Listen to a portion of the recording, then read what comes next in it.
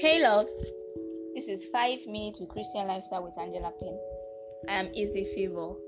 I'm a Christian creative and a copywriter. In this podcast, I will be giving you tips on how to identify yourself with Christ and also how to remain in Christ. Stay tuned. Spiritual dryness. The first topic on this podcast is spiritual dryness. Well, what is spiritual dryness? Spiritual dryness can come in diverse ways.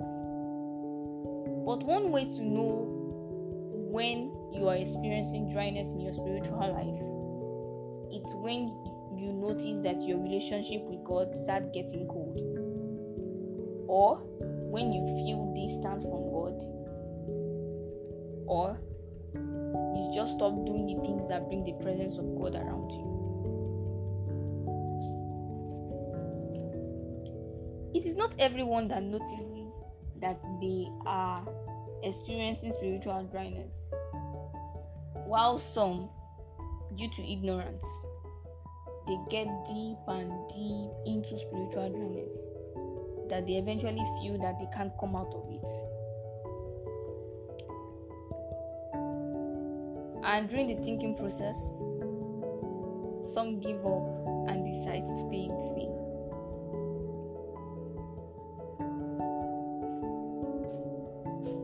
I remember when I was in this situation, I was leader of an evangelism group, and I knew I was in sin, but just didn't know how to take care of it.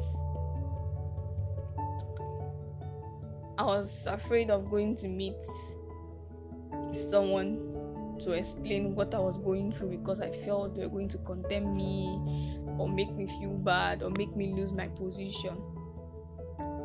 And due to that, I kept wallowing in sin until it cost me my relationship with Christ. When I eventually realized that what I was going through needed urgent attention, I had gone too deep. I tried all I could. I tried praying. Prayer wasn't just coming forth for me. I tried reading the Word of God. It was boring. Sometimes I even slept off during reading. Sometimes it does not even enter the head. And I kept asking myself, is it the same favor?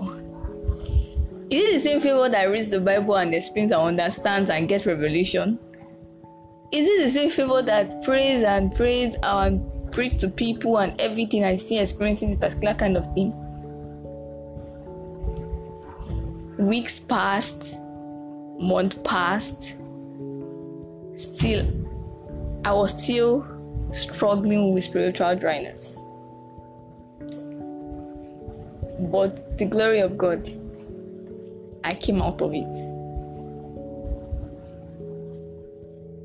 In the next few weeks, I'll be giving you tips on how to come back to God, or how to retrace yourself back to God, even when you are experiencing spiritual dryness. Before I go, I will leave you with this quote. It is scriptural to fall as a Christian, but it is unscriptural for you to remain on the floor. Thanks for listening. See you next week. Remember to share this podcast to your friends and turn on the notification bell for more information. Bye.